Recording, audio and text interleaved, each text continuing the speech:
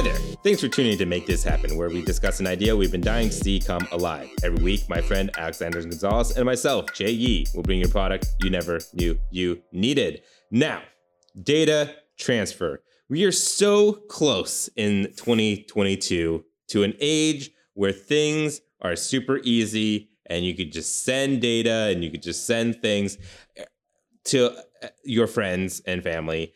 And iPhone has almost got it there with AirDrop. AirDrop is almost there. But the problem with AirDrop, it's in the air. You go in there, there's always some random person who always has AirDrop open so they could just receive whatever you want to send them. Almost there. But that's only for certain things. You could only AirDrop, like photos and files videos that like are on the iPhone and stuff like that, video and stuff. And it doesn't work with other phones, right? Or other computers and whatnot. I want... Computer, stop. What I want is for you to be able to go up. It could be another iPhone. It could be an Android. It could be whatever. But let's say I have this script for Make This Happen in my hand, and I'm like, I want to give it to you, Alex. Instead of airdropping it or sharing the notes, what we would do is just tap our phones next to each other, and it just gives it to you. You know what I mean? Isn't the tap? Haven't we done the tap? I swear the tap is. Was that for sharing business information? That was for sharing business information. That was for business cards. This is for like literally anything. I could have open like, let's say. So payment, if you were to do Zelle or Apple Pay, you tap and then the payment just goes through. Sure, but it's more for like copying data. Like, let's say I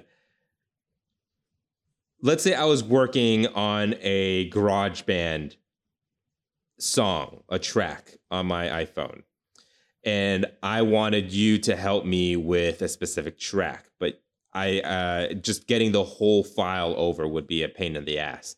So we would just tap. You would have the GarageBand app open. I would have it open. Tap our phones. It would copy everything from all the small, minute details. It literally will just copy and paste onto yours. So like Google Drive stuff too, right? Yes. Google Drive, anything that has data that you input, you could just switch all that over.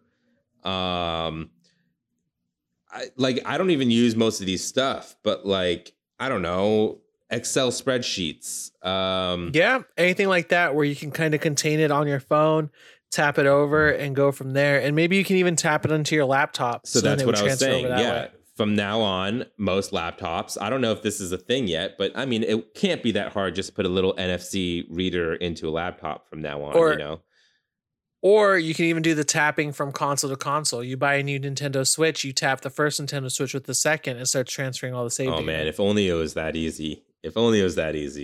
But I think it could be. And I think Apple and Microsoft can work together to do something like that. But where, like let's even say it's two uncompatible things. I have Apple Notes. My Microsoft laptop cannot do that, but I have Microsoft Word. And so I tap it and it's like, it'll do that thing on Windows when you open a file and it's like, we don't really know how to open this, but we have a few suggestions. You want to open this in Paint, Word, or whatever, and then you just press we can paste it as a plain format. Yeah. So it would lose all of its like abilities, I guess. Right, but you could also choose to like open it on Microsoft Word or whatever, and I think that will work just fine. And that's for some compatible things, but like, let's say you just had a huge album of photos and you just wanted to quickly transfer that data without, connecting your phone physically. Yeah, you just tap it onto your laptop and it just drains all that from your phone and then puts it right in there. You know what I mean? Now, what's important about this is it has to feel satisfying to the consumer. So sound and clicks are a must. Yeah. With And also I- a little ping when you're done, like a bing once and it's for the complete. really big files, yeah, you could like maybe for the really big files and for any file, really, the initial tap just initiates it. But as long as you're like 5 feet within each other, it just works. Like the data transfer is happening. You know what I mean? Like it from there on. Why has don't we do it connection. if you're doing it like further away, tapping, it makes like a sound almost as if you're throwing a Pokeball. When it makes it. Come on, it's gonna be you can turn these off if you want. Sure. Yeah. Like that's like the sound effect when it's done Correct. transferring all the data and stuff like that. Yeah, for sure.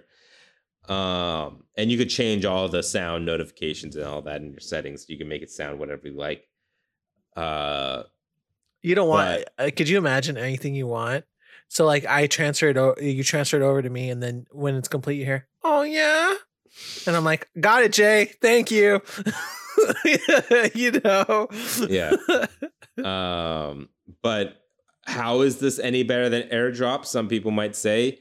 You just don't have to do any of that. You could just open up whatever file you want to share. You press that little share button, and then whatever this thing is called. Whereas AirDrop, you gotta put it in. You gotta wait for them to like accept it, and then you gotta like you just gotta.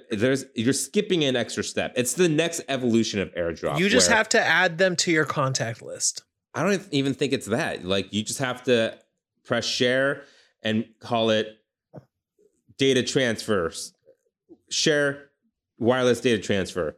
You tap on someone else's phone and they're like, oh, the phone will recognize, oh, it's trying to do a wireless data transfer. And then it'll automatically start downloading. But then that's like a hacker's dream. That is true. That is true. But like honestly, at this point, we're making the basis of a new Watch Dogs.